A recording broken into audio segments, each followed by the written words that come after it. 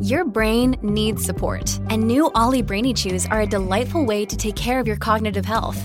Made with scientifically backed ingredients like Thai ginger, L-theanine, and caffeine, Brainy Chews support healthy brain function and help you find your focus, stay chill, or get energized. Be kind to your mind and get these nootropic chews at ollie.com. That's OLLY.com. These statements have not been evaluated by the Food and Drug Administration. This product is not intended to diagnose, treat, cure, or prevent any disease.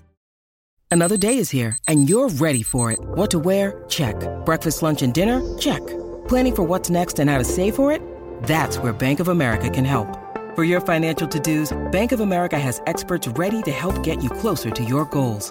Get started at one of our local financial centers or 24/7 in our mobile banking app. Find a location near you at bankofamerica.com/talktous. What would you like the power to do? Mobile banking requires downloading the app and is only available for select devices. Message and data rates may apply. Bank of America N.A., member FDIC. Forever. Dog.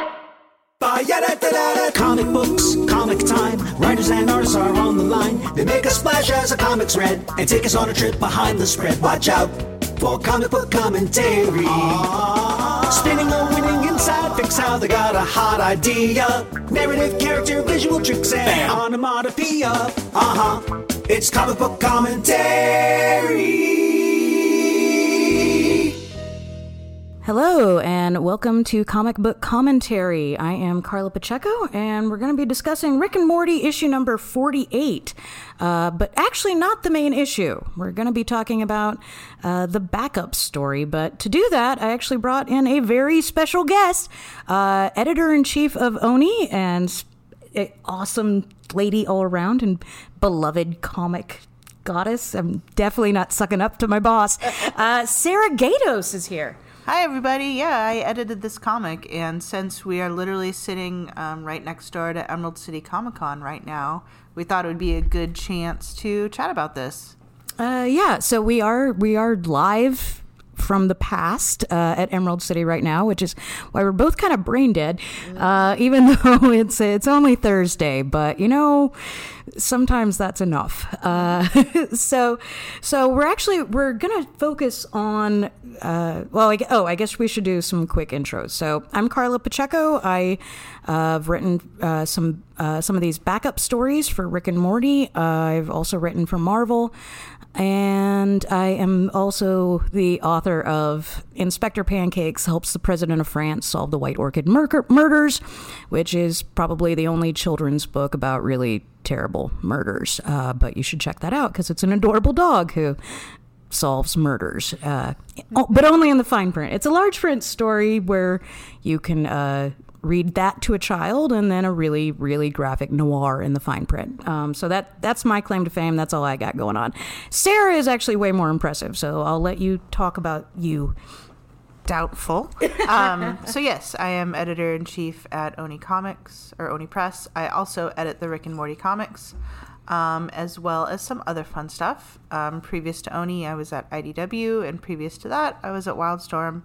I have a long history in what we call the licensed comics business, which we will talk about a little bit here. Yeah, so I think that's kind of one of the things we want to focus on, because licensed comics, a lot of people ask, oh, how does this connect to the show? Like Rick and Morty, obviously very beloved show. So I'll let you kind of go through how does this connect to the show and how does it not connect to the show? Yeah, definitely. So the Rick and Morty comics have been at Oni Press for a while now. Oni was actually one of the very first Rick and Morty licensors. They loved the show very early on and kind of got in touch with everyone to get these comics rolling. We are just starting to put together issue number 50, which is a great achievement.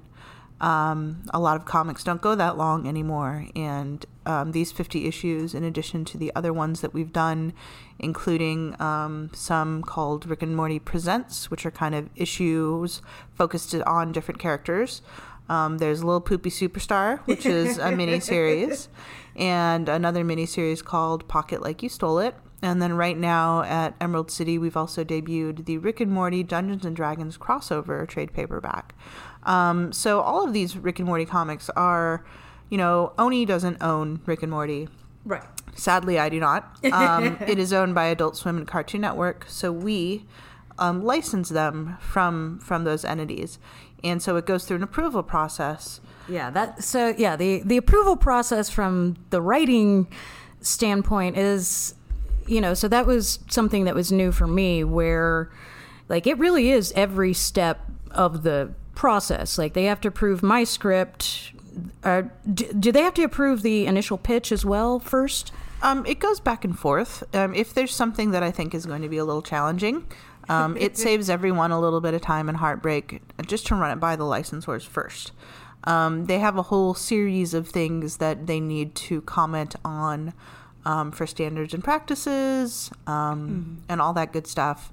And then they'll also have comments now and then about just the quality of the story in terms of like, Don't tell me they said I suck. No, not that kind of quality. More like if for some reason we were to like overlook a giant plot hole or something like that, they would be there to also comment on that sort of thing. I think they did that with this backup story that in issue number 48, where we had it written out, or I think did they actually come back on that after we'd already gotten the script? Probably. So basically the licensors contractually get to see it at several steps. The script, the pencils or layouts, so they can kind of get a sense of how the art is looking. And then again when the entire book is finished, and they can have comments at any point during that time that we need to address and likely change. And that might be, hey, jerks, you colored Rick's hair incorrectly in this panel. Or, hey, jerks, you have this person's shirt as a striped shirt on page 1, but it turns into a polka dot on page 3. Or it could be all of us being like, ooh, whoops, we kind of screwed up here. This is all everybody's mistake. It's one last chance to make sure that all the T's are crossed and I's are dotted. I know I've had, when I told people, I'm working on a couple Rick and Morty shorts, the first question is always, is this going to show up in the show?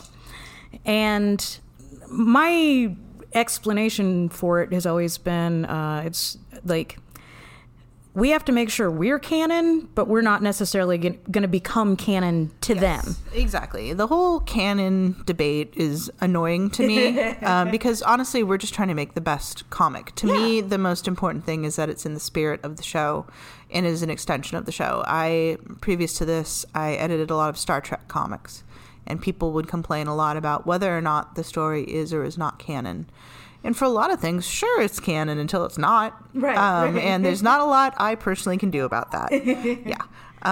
So I almost consider the Rick and Morty comics like watching another little episode of the show.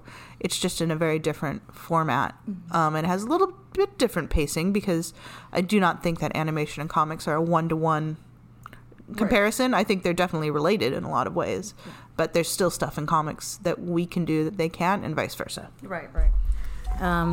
And I'm being super unprofessional, and there's my phone beeping in the background. Yay! So here, let's get into the actual Rick and Morty issue 48 here. So the main story was written by Kyle Starks, illustrated by Mark Ellabry.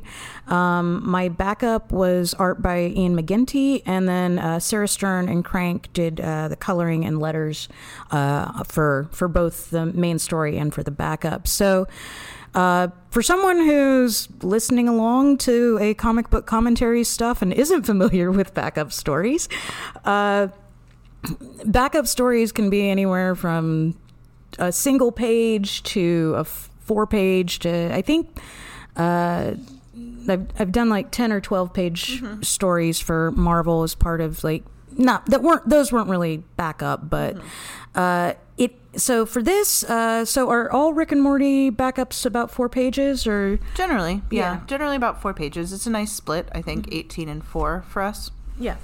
And so I remember, so when you approached me about writing this, I was flailing wildly around the room, or the boat. I live on a boat. And it was, so I was super excited because it is one of my favorite shows. When you need mealtime inspiration, it's worth shopping Kroger, where you'll find over 30,000 mouth-watering choices that excite your inner foodie. And no matter what tasty choice you make, you'll enjoy our everyday low prices, plus extra ways to save, like digital coupons worth over $600 each week. You can also save up to $1 off per gallon at the pump with fuel points. More savings and more inspiring flavors make shopping Kroger worth it every time. Kroger, fresh for everyone. Fuel restrictions apply. And, I think one of the first questions I asked was like, okay, so you wanted me to do a series of four-page backup stories. And so I was like, so do those normally go along with the main story? Are they normally completely separate? Can we go bonkers? And, you said, it's like, well, you can either have it basically be a 16-page story split into 4 parts, or 4 standalone stories. Yeah, at the end of the day, we can kind of do whatever we want. But to make everybody's lives easier, Right. I personally like not connected stories. And that's simply because of the way people, I think, are consuming comics these days, especially the Rick and Morty comics, which, at least the ones that we're doing right now, they're not parts of a longer arc. Each one can be read independently. So it kind of makes sense to me that the B stories are read independently as well. And I feel like there's pros and cons to both. If you're doing a connected series of 4-page ones, that means you have to figure out all these big cliffhangers every 4 pages. The bad part of doing or not connected ones is that you really don't have a lot of space, which I know is probably the hardest thing that you had to deal with. Specifically in this issue. So we're going to skip past all of Kyle's awesome main story and go straight to my awesome little story. So writing a complete story in just 4 pages, it can certainly be a challenge. So if you've already checked out Rick and Morty 46 and 47, so me trying to split the difference between a connected story and 4 standalone stories, what I decided to go with, and Sarah let me, was I wanted them all slightly connected to Blitz and Chips. And if you read 46, 47, now 48, and then coming out next month, 49, the final story, you'll see that I was basically ripping off The Simpsons. Was where I was kind of going with it, was that 22 short films about Springfield, which I know is I know that's like a homage to a much more artsy film, but of course I'm an idiot, so I only know The Simpsons reference. But I wanted them to all be standalone stories, but if you're paying attention, you can and you read them all together, you can tell that they're all, if not necessarily at the same day, they're all kind of happening around this shared universe. And so they're all completely individual stories, but you can see what's connecting them, what the common thread is, and that's Blitz and Chips. But on this one, I kind of went... I went back to my Wasteland roots, where I really love the post-apocalyptic Rick and Morty episodes because every year I go out into the middle of the desert for a week and pretend that Mad Max happened, and I dress up like I escaped from Waterworld. And I also own the Exxon Valdez that I won fighting in the Thunderdome. That's actually a true thing that happened. So I obviously relate to the Wasteland story. So Teenage Wasteland here, we're going to start. So we've got Summer coming out of the house, and this is, I'm sorry, but the line, we're going to go make fun of Casey for having to work at the food court only poor people like. That made me laugh, and I don't care. So then, Hemorrhage, our main man, shows up. And so, he's come back to win Summer back, who was his wife, and he kind of divorced her or she divorced him because he was kind of a shitty husband. So this was actually what Sarah was talking about earlier. This is where Adult Swim came back and said we were breaking canon. Original story was I'd had Hemorrhage coming up like it had it gone to art yet, or I think it was just a script. Just script. Yeah, script. And so my original concept was that Hemorrhage had gone out into the desert, found his own lump of glowing rock, created that technology so that he could come back on his own. And I think I'd had it kind of like he'd built like a flex capacitator into the war rig. And so that was a major plot point. You know, I was like, yeah, they could come up with this. And Adult Swim came back and they're like, no, only Rick can come up with that. That's why he's Rick. I was like, oh, right.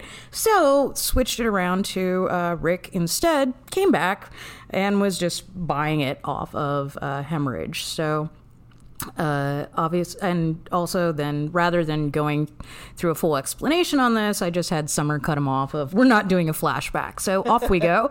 And that's also kind of a joke at me because I'm pretty fond of doing big dramatic flashbacks. Well, that made me really happy too, because we didn't have to then figure out how to make space for the flashback. So I like that very much. And I also really love that panel too, because I think it shows Ian McGinty very McGintying it, in that I love someone who can do very on-model art, is what we call it. Like, it looks like the show, but it still feels like Ian to me at the exact same time. Right. And so that, whatever, Just Take Me to School panel made me really happy when I saw it. Well, and also, like, man, he knocked it out of the park on that war rig. Like, that was, like, all of, like, he really just did a phenomenal job on all of this. And Sarah Stern did an awesome job coloring it. And then we'll get to the point where we'll talk about what a great patient job poor Crank did on the lettering, because I fucked up.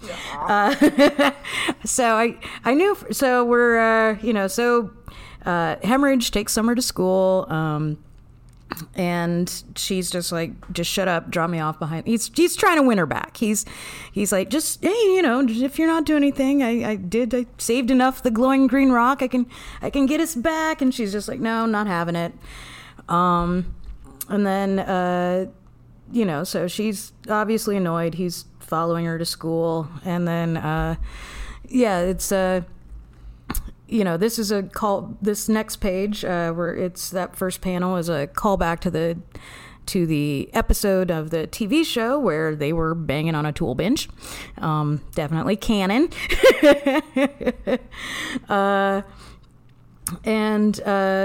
He's trying, but then Principal Vagina comes in, misunderstands selling green rocks. I did like the line, this doesn't look like a school regulation bucket. And then, Principal Vagina rips off the bucket. We see poor Hemorrhage's incredibly unfortunate pedo stash. Meanwhile, Principal thinks that all the kids are laughing at his terrible joke, and of course the kids are just laughing at his unfortunate face. The funny thing is, like, when I saw this panel from Ian, I was like, I live in Portland, so I'm like, I know like a million hipsters that look just like this asshole. Like, he would clean up in Portland. He should just move. I also really love this because I love any sort of Rick and Morty stuff where the bizarreness of their lives comes face to face with their existence in high school or normal life. And this episode, the episode of the series, is probably my favorite episode of Rick and Morty. So to have Hemorrhage back and like seeing Summer as just a normal high school student, versus like the insane adventures, especially this one where she had like a whole life with this man and like a romance and then the fallout made me really happy. Well, yeah, so in issue 47, the previous issue to this one, the B story that I did is all about the U-Tow, which is the tow truck company that the Smiths family ends up using, and I just kind of created a whole little backstory what their deal was, and it turns out they'd been kind of ending up in a lot of the same places that Rick was, because some of his science stuff got dumped in the back of a U-Haul, a U-Tow. And so one of the parts where they show up is actually in the post-apocalyptic world. So it's so that's where Rick's like, yeah, Mad Maxine, go get me another beer. So, and that's where, like, so again, like, little parts where the stories are all kind of interconnecting, but they all just kind of stand alone or connect to the series in their own way. So now we get the nerds. So they're still looking for that green rock, and poor Hemorrhage is just like so out of his element at this point. He doesn't know why they care, but he's also kind of not impressed with them. But and so yeah, be a rock star, join Mineral Club today. And other kids are obviously already making fun of him. But so I did like this. This is fascinating. Where'd you get it? And we just flash back to Hemorrhage destroying everyone, and he just goes with, found it in my backyard. That was probably my favorite page turn reveal in the story is, again, contrasting, like, this dude who's getting made fun of in high school. But if you remember the episode, everyone is basically killing each other over very little. And he's kicking some ass. And then he's like, oh, yeah, found it in my backyard. Because he somehow knows that would not go over well. Right. Yeah. It's like, yeah, he's so desperate now. Like, he's been bullied, even though he's Lord of the Deathstalkers. It's just like, teenagers are fucking terrible. They will cut you down to your component parts real fast. So, but, he found some cool nerds that are digging his style. And so they immediately ask, like, hey, we got room for another play in our weekly gaming session. Our cleric got tired of people making fun of us and went out for gymnastics.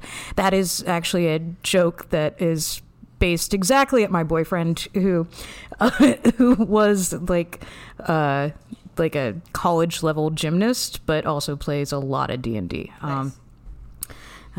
So this whole page, there's just a lot going on. This story was one of my toughest. It's the one I think I'm proudest of the 4 that I did. Though you should still read all of them.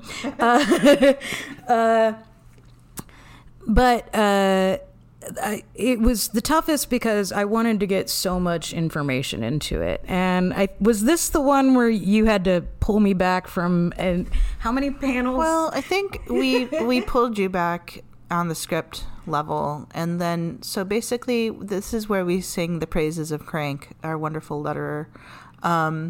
Basically, she overwrote this entire section in terms of the dialogue. Yeah. And what that means is if we were to put all the words that she wrote on the page on the actual printed page, it would be mostly text, not art, which is the cardinal sin of comic book writing. But it's very hard to visually see that sometimes. So what Crank did, which was great, he just lettered it, and you could see exactly where the overrun was. Mm-hmm. Yeah, so, like, and I knew from the beginning that it was, I made, and all apologies to the master, but yeah, I said several times, like, I went full Bendis and I'm so sorry. But I think we also were kind of waiting to see how it played. Like, I think I went through and cut a lot of stuff at script level, and then I think I even asked, I was like, do I need to cut more? And I think at that point we were like, let's see how it plays out, and then we can adjust from there. So that is, like, this one was difficult because I would have killed for 5 pages. Like, just one more page. I could get this all in there. But you only have 4. And so trying to structure a full story and making sure you get those 4 major beats throughout it is a really, really interesting challenge. But it's one I definitely enjoy, but also God bless Crank for knocking that out. And then once we kind of realized, like, oh, okay, where it is, I was able to go through and murder a lot more darlings as if I was in the apocalypse. But yeah, so I think the original script, how many panels is on this page? So I think this was the page where it's a 6-panel page, and originally I think I almost was trying to do 8. And so that's where we cut out 2 panels, and that's why we've just got 2 weeks of soulful teen bonding later, and that's all you need. You don't actually need those 2 panels because everyone's seen teen movies. You know how this played out. So we don't need the additional stuff. So this was where I cut out a big chunk of jokes that I liked, but they weren't advancing the story, and you wouldn't have been able to see any of the art. So, they're having fun playing D&D, and they reveal that they've got a little jazz trio, and that they get to perform at the school assembly next week. And Hemi wants in. Hell yeah. All about that smooth jazz. That's a very good sound effect. And that is exactly how it was written in the script. All of those Z's. It was just like, I need a sound effect that is just smooth jazz. Summer not impressed, but also kind of showing her ass that she definitely did bang him in a pool of mutant blood and a devastated remains of once great civilization. And then she's obviously pretty angry about it. But I do love the banner in the background, which, like, if you can read behind it, is get jazz for mandatory statewide hepatitis screenings. It's real good. It's real good. And it's one of those things that we know we can't put it like front and center, but hopefully maybe like you're reading this maybe 2 or 3 times through, maybe like 15 times through. And in multiple reads, it's one of those things that you didn't see the first time, and then you're like, oh, damn, that's good. So then we've got Principal Vagina now, making the big announcement, and you can tell that the jazz band name is the Achieve Tones. And then he's trying to remind them that they all need to get their the microphones, feedbacking. So they obviously need to schedule something before something gets worse. So then we go to this page 4. Man, we swim through this so quickly. So they're back out, so this is back behind the school where they were originally dropped off because Summer didn't want to be seen with them. Hemorrhage not really getting it. He thought that people, like, even though he got bullied pretty bad, he still thought that he would be protecting the nerds, but he's actually been making everything worse. But they think he's worth it. And then, high school is truly the harshest wasteland. There's kind of a ongoing thing here with this little dude, Jeff, of, I think all of the comics kind of end up having some little element of people trying to find a place that they belong, or trying to find like a little a place where they fit in, where they can succeed, a new home. And so all 4 comics, in addition to having a through line where they all end up at Blitz and Chips or are somehow connected to Blitz and Chips, it's all about belonging, because I'm a fucking sap. So, Hemorrhage is doing some soul searching. When he left, he was just trying to win back Summer. He saved enough of the rock to bribe Rick to take him back to the wasteland. But he has discovered that his real friends and his real family are with these fucking nerds. And so maybe they can just find some place they can all belong. And that, of course, is Blitz'em Chips. So yeah, it's the most exclusive table game in the universe. Zinglopian Pai-Gow, Venusian Strip Poker. So I had to look up the word super coitus. It was I was trying to find, I was making Lynn be kind of like a bird nerd in my mind. Like that was, I think that was some stuff that there wasn't enough time to talk about, that she was just this big freaking nerd. That was like the science nerd. Like they were all their own different types of nerd. And so she was like the science nerd. And so she was just loving living in an alien world because she can see all these different types of biology and stuff. And then turns out smooth jazz is an aphrodisiac there, and they're making a shit ton of flurbos. And oh, excuse me. And so here, this is actually a reference to my actual wasteland stuff that I do. The Skullduggers are a tribe that well, it's a, like they play Skulldugger, and there's a lot of really violent games out in the wasteland. So that one's kind of a combination of rugby and football, except it's played with a dog skull. They're a jugger team. They're the team that plays jugger. And so Jugger played with the dog skull. They use a 3D printed one now, but it's still pretty violent. So blood offering to the Skullduggers. That's a tribe from Wasteland. Charisma check to see if they accept it, or split your skull open like an overripe melon and feast on your entrails. Glabber, glab, blab, blab. So that's actually a thing from the show that my partner and I say pretty much all the time, just at each other. But yeah, bold choice. Steve encountered Skullduggers, my friend. So yeah, that's how I did 4 pages. Yeah, it's hard. I think if anyone had, the essay things that you had to write in college or high school, sometimes the shorter ones are harder to do than the longer ones. And so I feel like I kind of ask a lot of people when they're writing these. And, it's supposed to be like, oh, it's just a little backup story. But it really does take a lot of time and whittling down things to their essence. Which for comics is nice, because I feel like comics can get very essential in just what you show on the page with words and art. You can get a lot across in a short amount of space. Yeah, I've actually, right now, we're at Emerald City Comic Con, and I've got a deadline for Monday for a 30-page comic, as you do, and I'm very excited about it, but I'm actually having a harder time with that just because I've gotten in the headspace of being able to tell a story in only 4 to 5 pages. And so all of a sudden it's like when you live in a nice comfy dog crate and then all of a sudden you've got an entire field to play in and it's a little overwhelming. Mm-hmm. So I'm trying to figure out how to just fill up that field with dog crates right now. And it would be really interesting to talk to Ian and Sarah too about these are the writing challenges of 4 pages. What are the coloring and art challenges of 4 pages? Because they also have to communicate a large amount of information in a very short amount of time. Mm-hmm. Well, maybe Ben can invite them on, because that'd be very, very cool to hear from.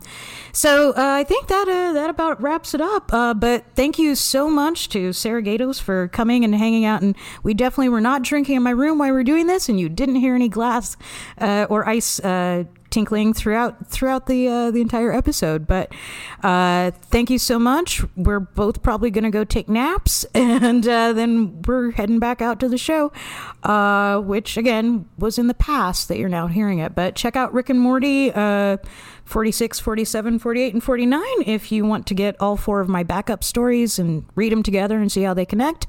And then also keep an eye out for issue number 50, which is going to be a big whiz bang. But thank you guys so much, and enjoy more comic book commentary. Yeah, and you can follow me at Sarah Gatos on Twitter. That's SarahGaydos, and Oni Press is at Oni Press. Oh, yeah, and I'm the Carla Pacheco. I'm the TheKarlaPacheco on Twitter. But just follow Sarah and then see who she follows, and you can find me. That's probably easier. But thank you so much. This has been a lot of fun. Enjoy. Forever Dog. This has been a Forever Dog production. Executive produced by Brett Boehm, Joe Cilio, and Alex Ramsey. For more original podcasts, please visit foreverdogpodcasts.com and subscribe to our shows on Apple Podcasts, Spotify, or wherever you get your podcasts. Keep up with the latest Forever Dog news by following us on Twitter and Instagram at